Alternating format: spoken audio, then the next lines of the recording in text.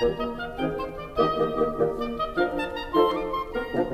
you everybody for attending, and I'm looking forward to questions during it, so feel free to just type in questions, and I'm also looking forward to people contacting me after to continue discussion. This presentation is about the survivor bias principle, which is a really cool statistical principle that you don't have to be a statistician to enjoy. Conceptually, it's really neat, and I think that what we'll find is that you can take it every day and in even analysis without data, apply it.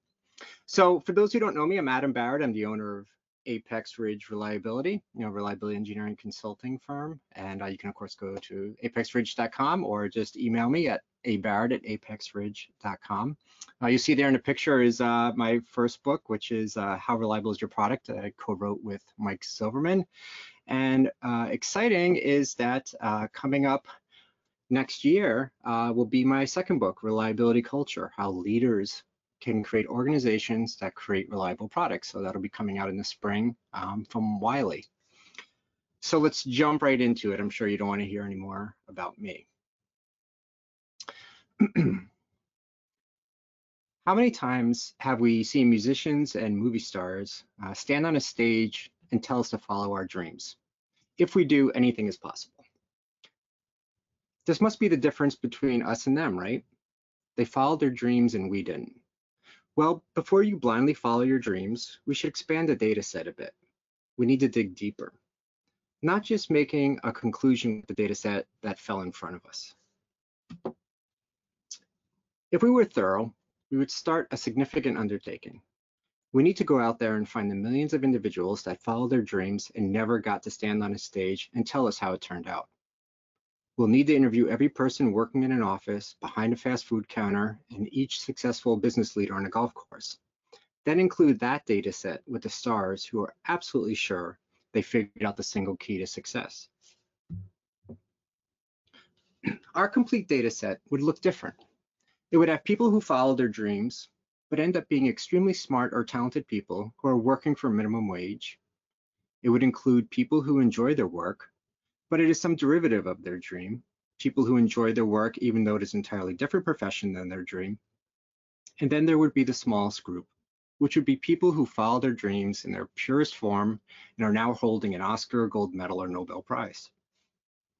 The truth would be that there are many factors in regard to where you end up.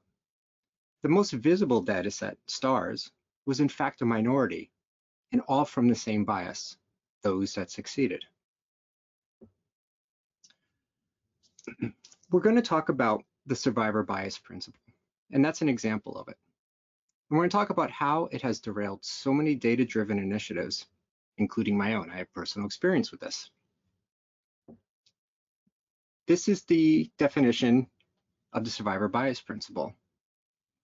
The survivor bias principle is the logical error of concentrating on data that made it past some selection process and overlooking those that did not, typically because of their lack of visibility.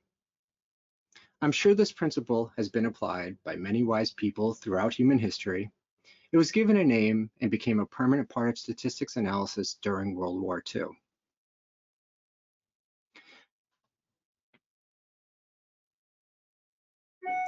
This is how I like to look at the story behind when the principle took shape.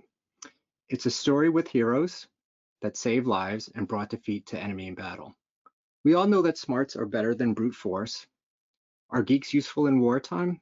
Turns out one statistician could be far more deadly in combat than any soldier on the ground. The US Pentagon knew this as well. In an unmarked building in Harlem, New York, the Pentagon set up a think tank. Many residents of New York walked past this innocuous building, having no idea that superheroes were inside saving the lives of US soldiers.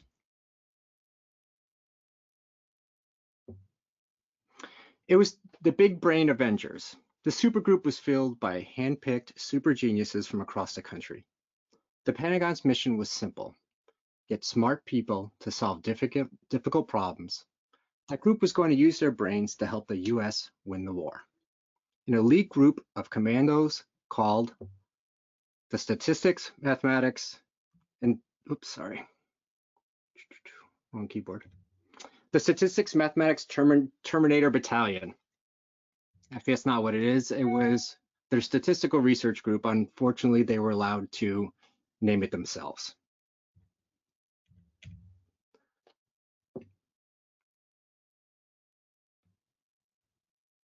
So here's how it worked.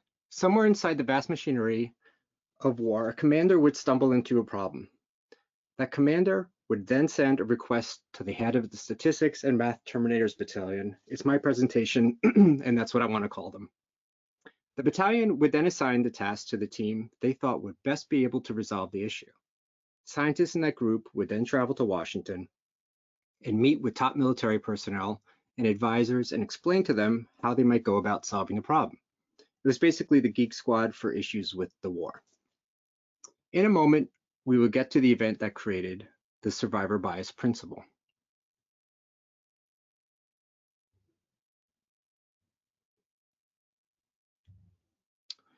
We will also talk about why this plane apparently has chickenpox, and it turns out the Air Force generals were anti-vaxxers, and that's pretty much the entire principle. So we'll conclude the webinar now. Thank you very much for attending.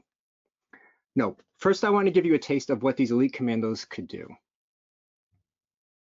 The Navy had a problem. They would track enemy ships and fire torpedoes from stealthy submarines to sink them.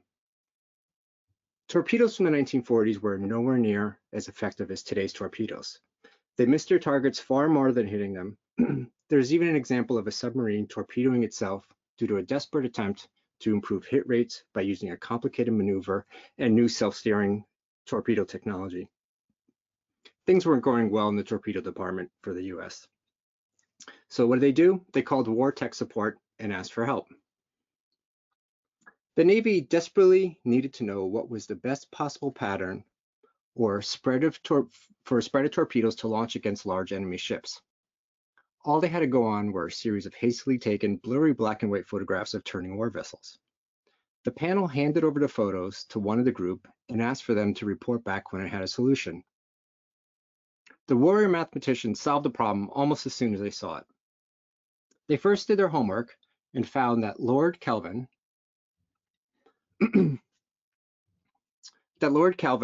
had sorry, I have like 3 screens going here, so trying to do the controls. Found that Lord Kelvin had already worked out the calculation in 1887. That's the same guy that made it glaringly obvious that their Fahrenheit temperature scale was lacking. He also seemed too often to get into trouble when hanging with his friends. So you can tell by the picture, he looks like he's super fun. So just look at this pattern in the waves. They explained, see how they fan out in curves like an unfurling fern? The spaces tell you everything. They give it all away. Work out the distance between the cusps of the bow waves and you'll know how fast the ship is going. But Lord Kelvin hadn't worked out what to do if the ship was turning. But this was not a problem for our super math battalion. The mathematicians scribbled on notepads and clacked on blackboards until they had both advanced the field and created a solution. They then measured the wavelets on real ships and saw their math was sound. The Navy now had the ability to accurately send a barrage of torpedoes into a turning ship based only on what you could divine from the patterns in the waves. Warships were stopped by a few clacks on a clackboard. Statistics and Math Terminators Battalion really did a fantastic job. So how about the survivor bias principle? When the battalion was called in this time, it wasn't to address a problem at sea. It was to address a problem in the air.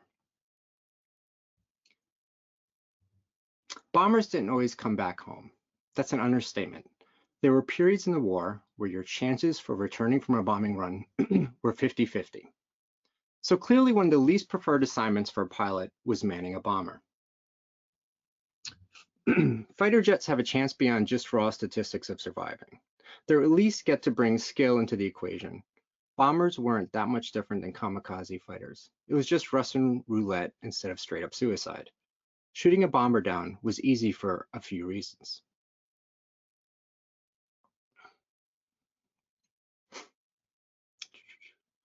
They flew unpredictable paths right over areas that had plenty of time to prepare anti-aircraft guns. They were attacked by waiting fighter planes. Compared to a fighter plane, they were slow and couldn't maneuver quickly.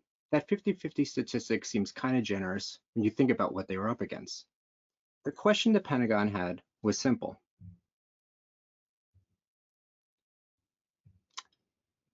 How can bombers' survival rate be improved? They had tried many approaches to minimizing the number of hits a plane took while flying its run.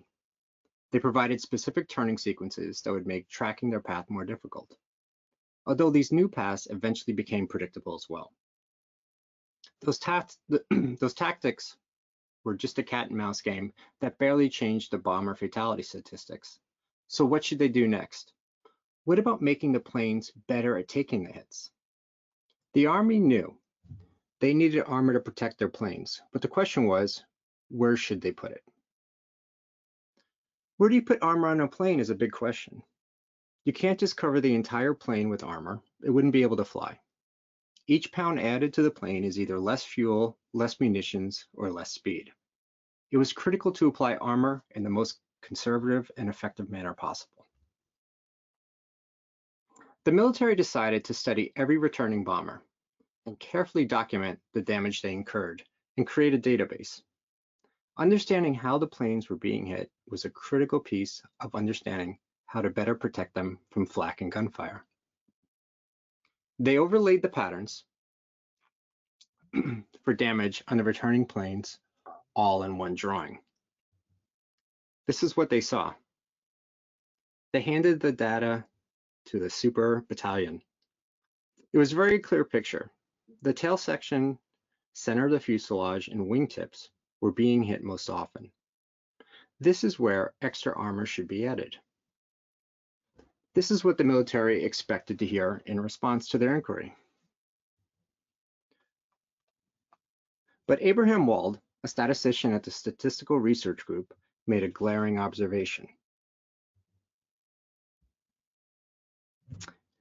Abraham said, "Gentlemen, you need to put more armor plate where the holes aren't, because that's where the holes were on the airplanes that didn't return."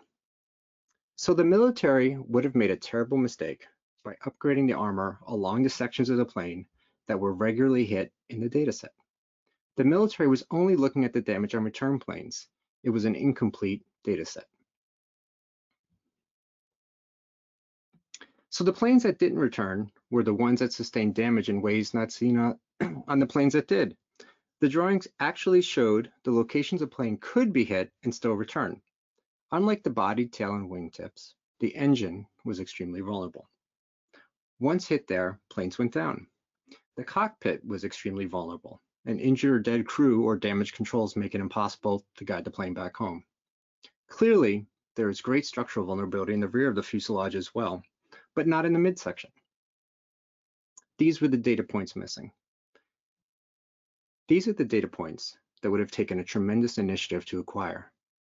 In this case, it would have been very difficult to obtain the complete data set. It would have been sneaking across enemy lines and studying aircraft wreckage. But the information that data set could provide was already in their hands. If the correct assumptions were applied, with the understanding that they had a truncated data set that was biased to survivors, and then adding the fact that airplanes were likely hit in all locations because anti-aircraft fire was not accurate at those distances. Once we framed the data set, it had correctly told us a very clear story.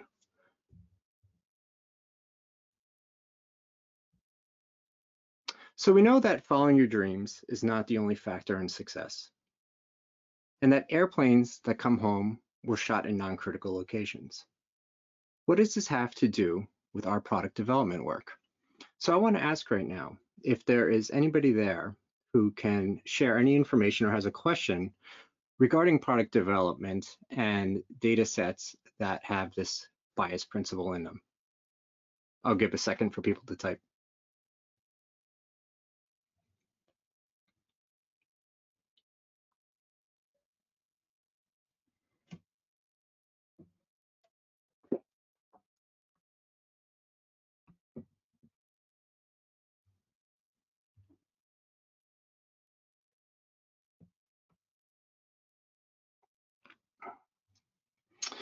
If there are questions, I can't see them. So Fred, if you can, you're welcome to chime in and share them. Yep, no, Adam, I'm not seeing any on this end. Okay, okay.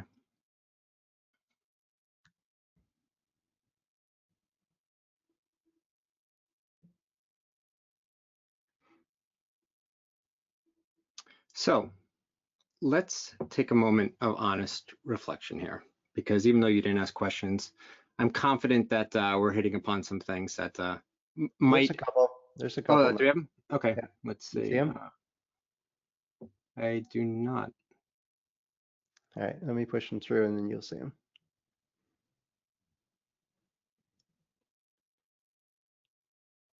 And make sure you show answered questions also.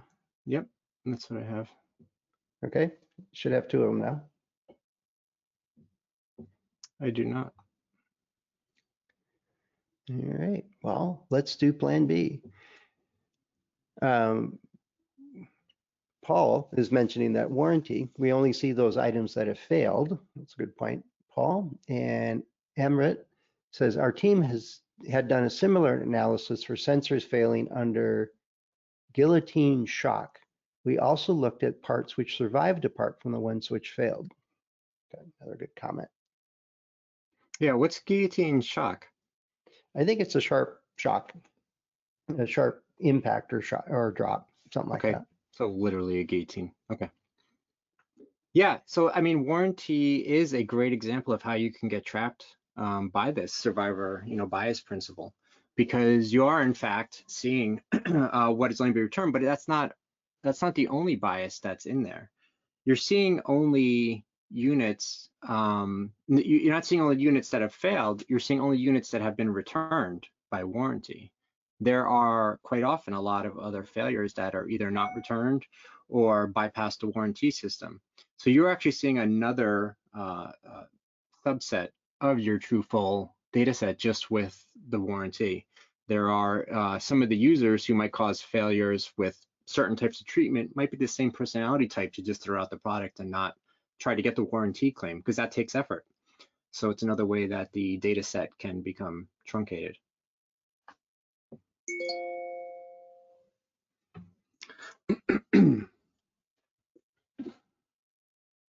All right, so you don't have to admit the following out loud, but acceptance is the first step of moving forward. So here's a few questions, and I'm going to put up some very peaceful images so that we can take a moment of reflection and then see if we can work through this. So, do we ever do data analysis slowly with the available data set? The old one, someone conveniently handed to us when we started a project. Own first assumption about the constraints around a data set. Do we ever just take the assumptions provided to us by an outside source as fact instead of questioning them? Do we ever edit our data sets as we collect them? So I hope I was able to keep that peaceful while we recall those moments that may have been tragic or caused great pain. So if you answered no to those questions, I'm gonna say you might be dishonest because I do all of those on a regular basis. So let's dive into those and a few other common mistakes in data analysis. So we'll start off with the easy data set, also known as, do we ever do data analysis with a data set someone dropped on our desk?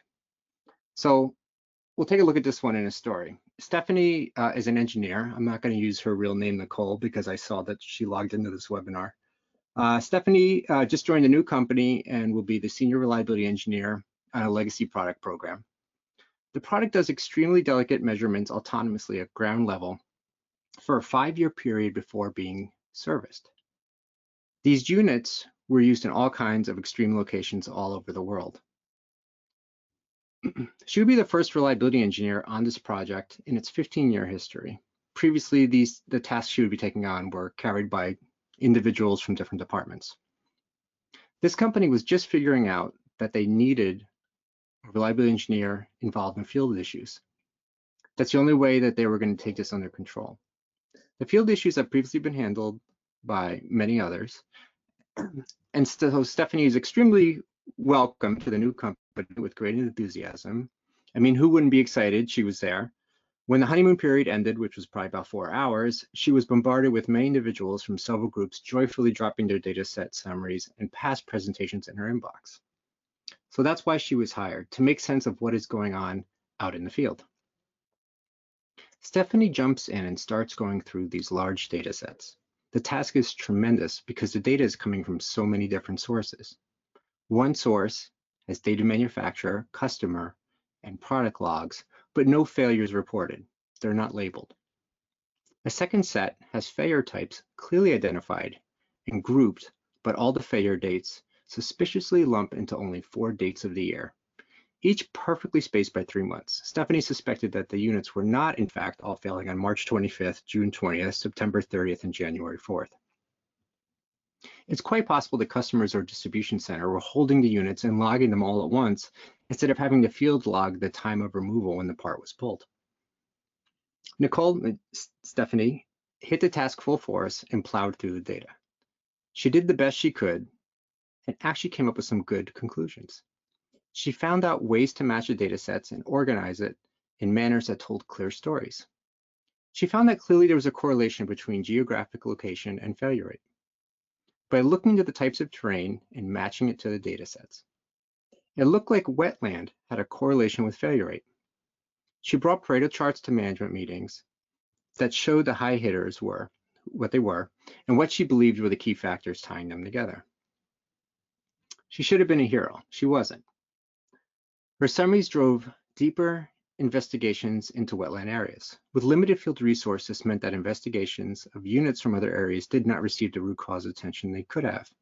Stephanie's mistake was that her Paretos of what had happened weren't tracking at all with what was being reported currently in the field, now that field service engineers were out there regularly pulling clean data sets.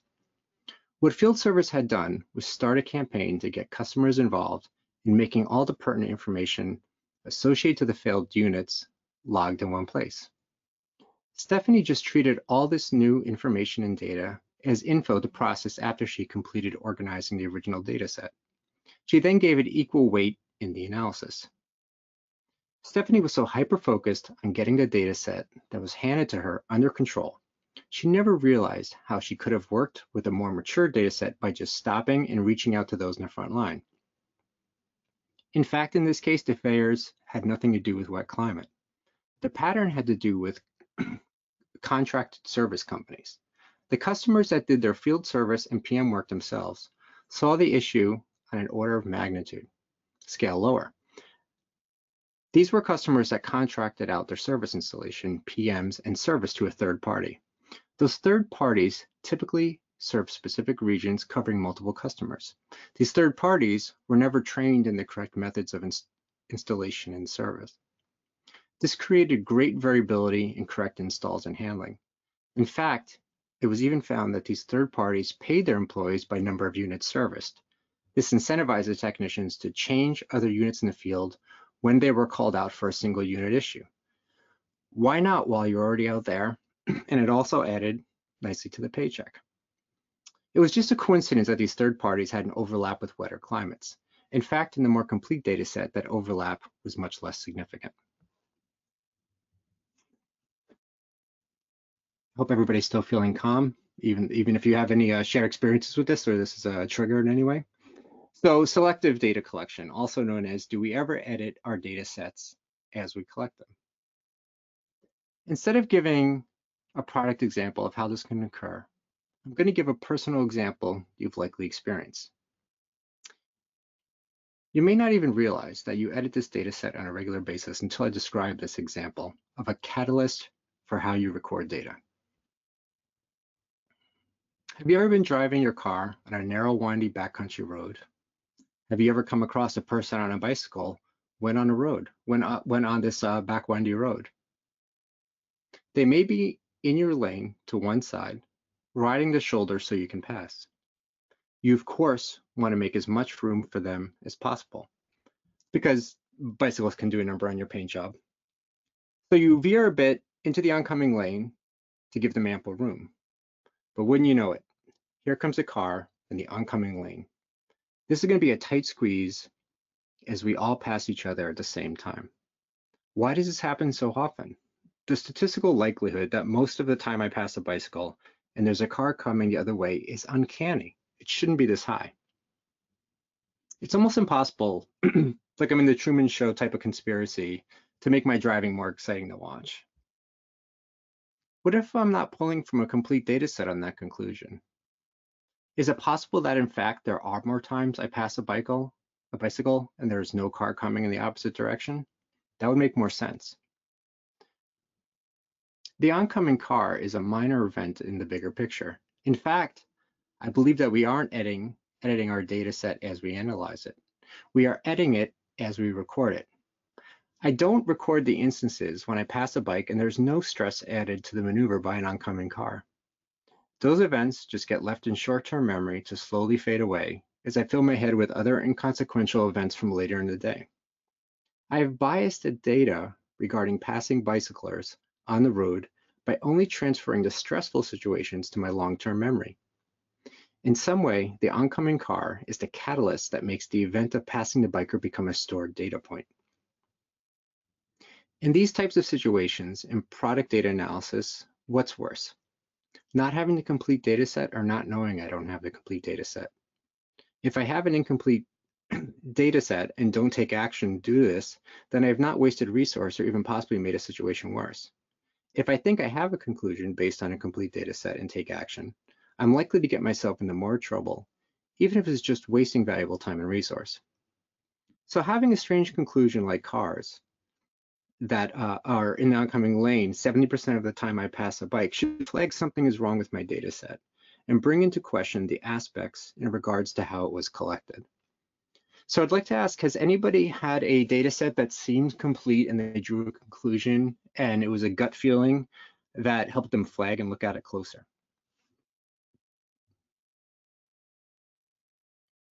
And Fred, I'm probably gonna need your help here again since my question, oh wait, all the questions just came up. Somebody said something about their Dodge Durango. Let's see what that's about. My Dodge Durango had an intermittent failure that would cause it to stall and to intermittently not start. I took it to the shop 5 times. Because it was intermittent and they didn't see it when it was in the shop, they would not admit my vehicle had the problem. Right. So, which is kind of interesting then if you also think from their perspective of, if you put yourself on the other side, if you are an interested engineer in how the product's doing in the field, those type of issues are going to create, a data that's hard to work with. It's going to be in those no fault founds, which we often, have a lot of our data get labeled, and that can end up being a pretty tall column. Where there is something going on and you might actually get so frustrated that you eventually just get rid of the vehicle and the true root cause is never found. So this is where closer relationships, with the customer can have a big effect on a cleaner data set. All right, so we have a question from Joseph here. How do you develop a mean time to failure measurement early in entry into service when not all units are returned for testing and a full data set is not available? Well, this is where internal reliability growth programs can be extremely helpful. So in reliability growth, we look to run our products in use cases that are most close to what we believe that, the customers, how they're going to use it, their use case. And we look to collect runtime and failures, and we're hoping to create a data set that allows us to project what the mean time to failure will be in the field. But of course, this is a very data-starved point in the program because you need a lot of runtime with systems to generate that data. And also by the time you get fully complete systems and a good amount of them, the team wants to start shipping to the field. So this is where it can be very helpful to extend the reliability growth program into the field and see if there's customers you can work with where you can get easy, an easy data connection with them, where, offer them some benefit, effectively, some discount for being a part and cooperating in the program. They also get special attention, which they enjoy, to issues that occur. And you get to continually grow that data set, and you don't have to question if it's accurately representing the field because it is the field.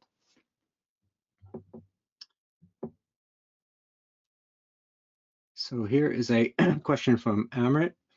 Our team had done similar analysis for sensors failing. Oh, this is the guillotine shock one. Okay, I think we're up to those questions. Okay, that's great. Thank you very much. I greatly appreciate the questions, and please, everybody else can feel free to continue ailing them. And when I stop for the next question, I'll look back to that point. So data dredging. Let's say you have a great data set and you've successfully tested your hypothesis. It might be tempting, but don't make the mistake of testing multiple new hypotheses against the same set of data. While this may seem like an easy way to get the most out of your work, any new correlations you make will likely be the result of chance. Because you're primed by your first result to see connections that aren't actually there, these coincidental correlations are not meaningful indicators. So anybody who would like to comment on that, anything associated with that, with data dredging, which I think we've all done, which kind of comes back to what I was talking about with being data starved, right? We begin to try to do as much possible with whatever information we have, and it can in fact take us in the wrong direction, where if we had just stopped, we would be in a better place.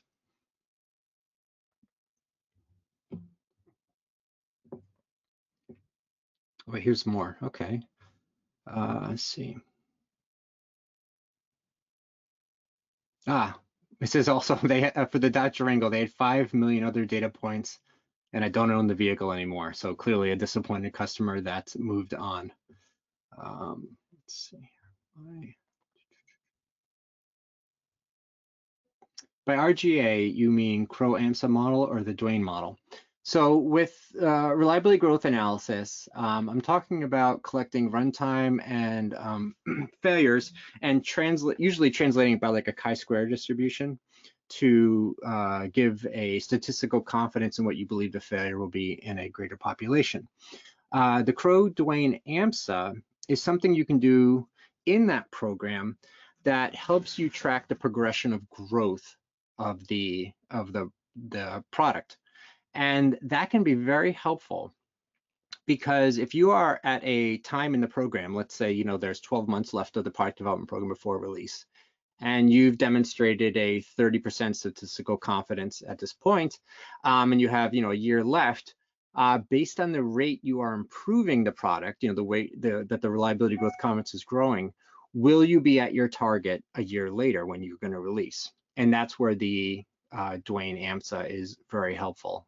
It's a statistic that's a log, so you can just take the slope of the output and put it. There's a chart you can put it right against where you can take that slope, and it actually has a verbal description of if you're on target, not on target, call for backup. The last one's not true.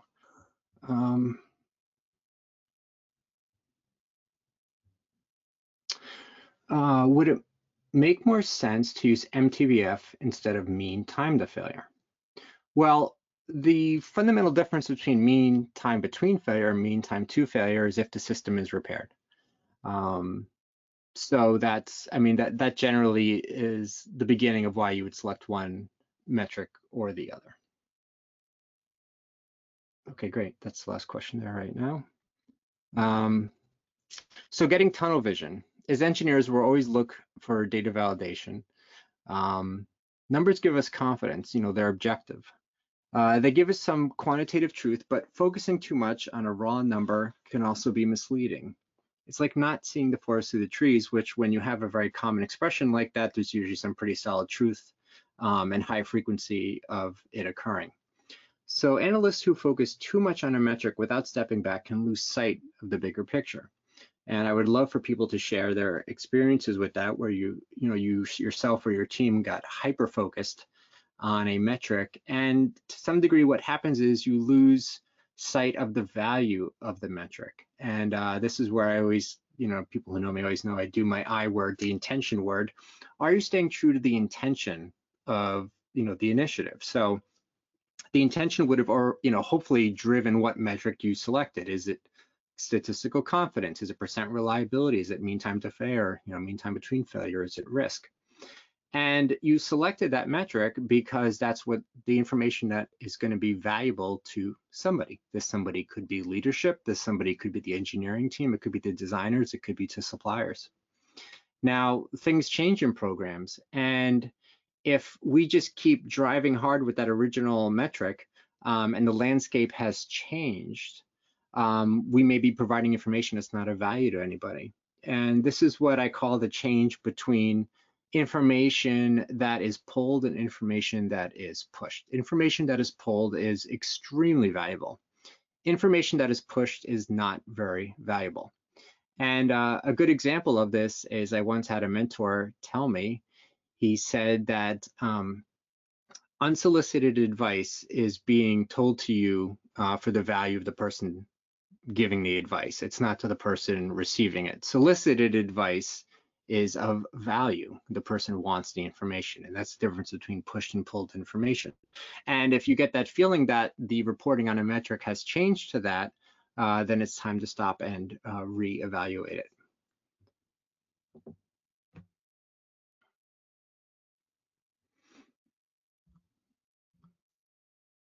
I also have more than one keyboard going here, so that is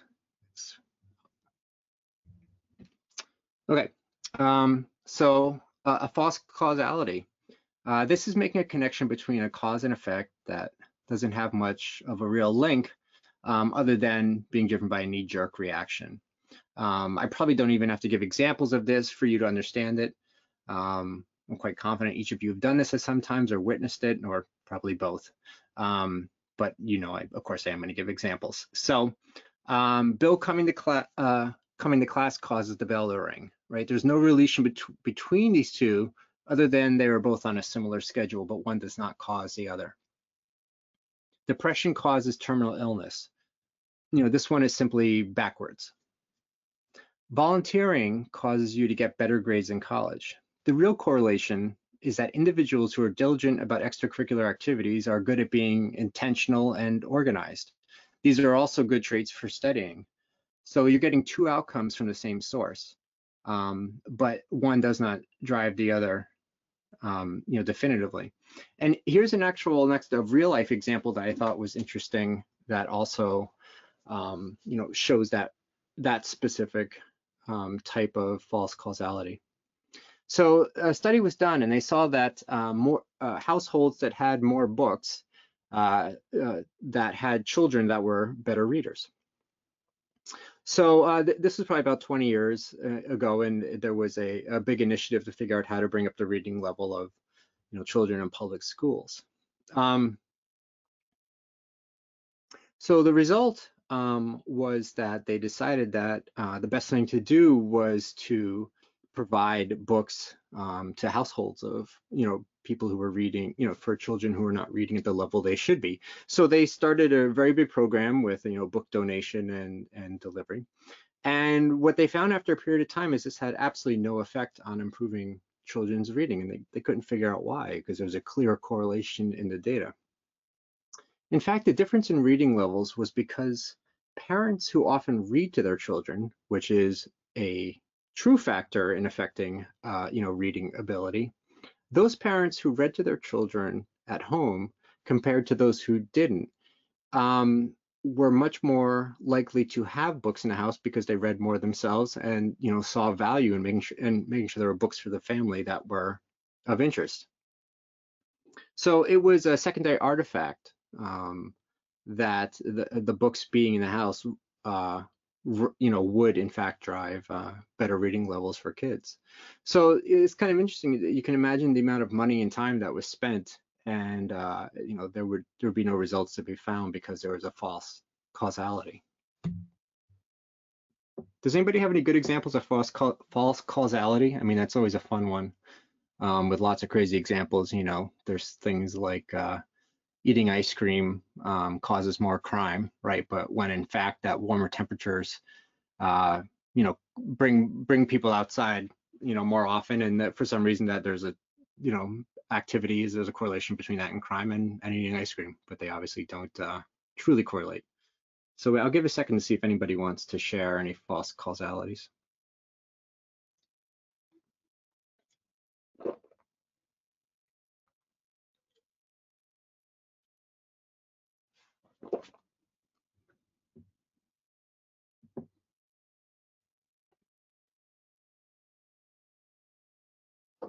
Okay, it looks like I don't see anybody at the moment, but if one does pop up, I'll take a moment to read it.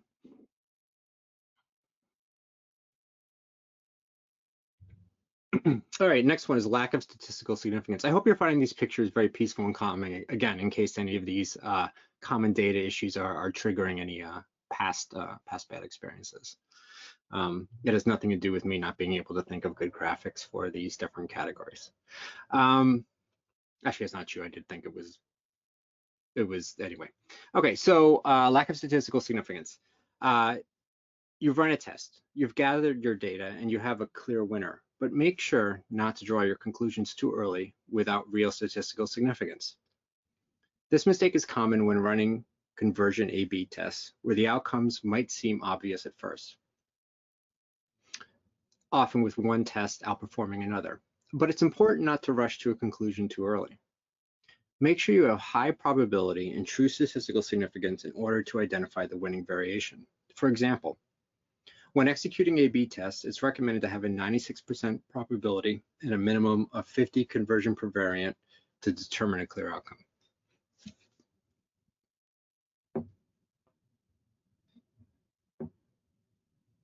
Oh, yeah, here's another. Somebody did bring up a good one. Eating ice cream causes shark attacks.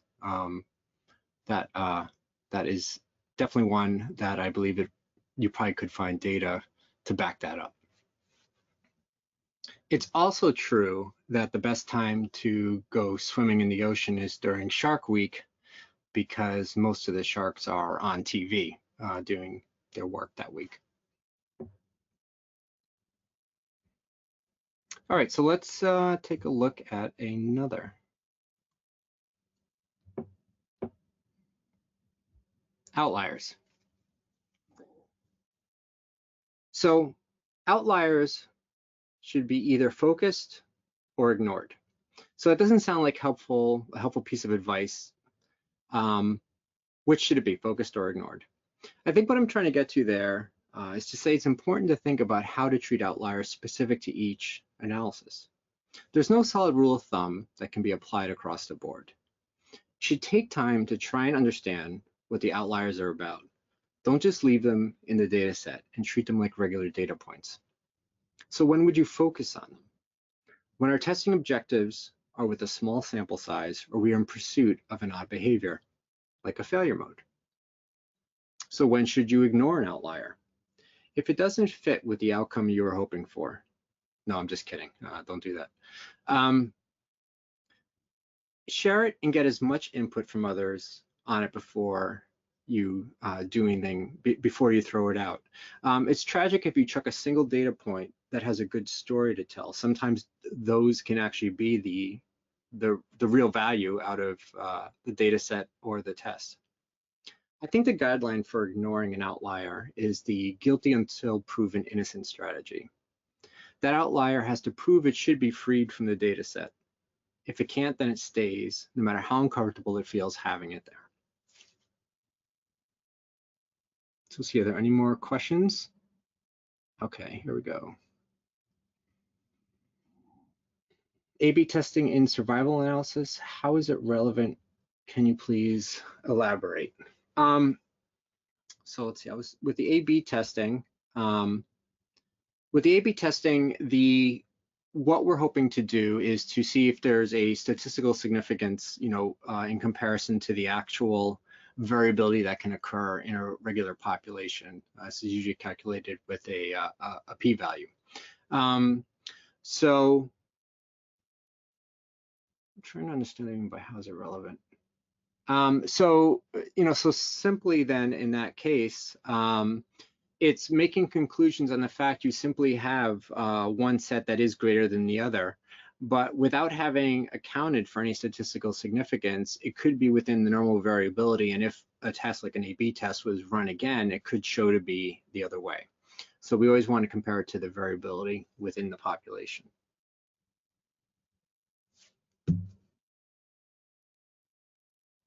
All right, well, that is what I wanted to share with you today about the survivor bias principle and some other principles associated with data analysis, and that can lead you, that can be common errors or mistakes. I'd love to answer any other questions if anybody else would like to add a question.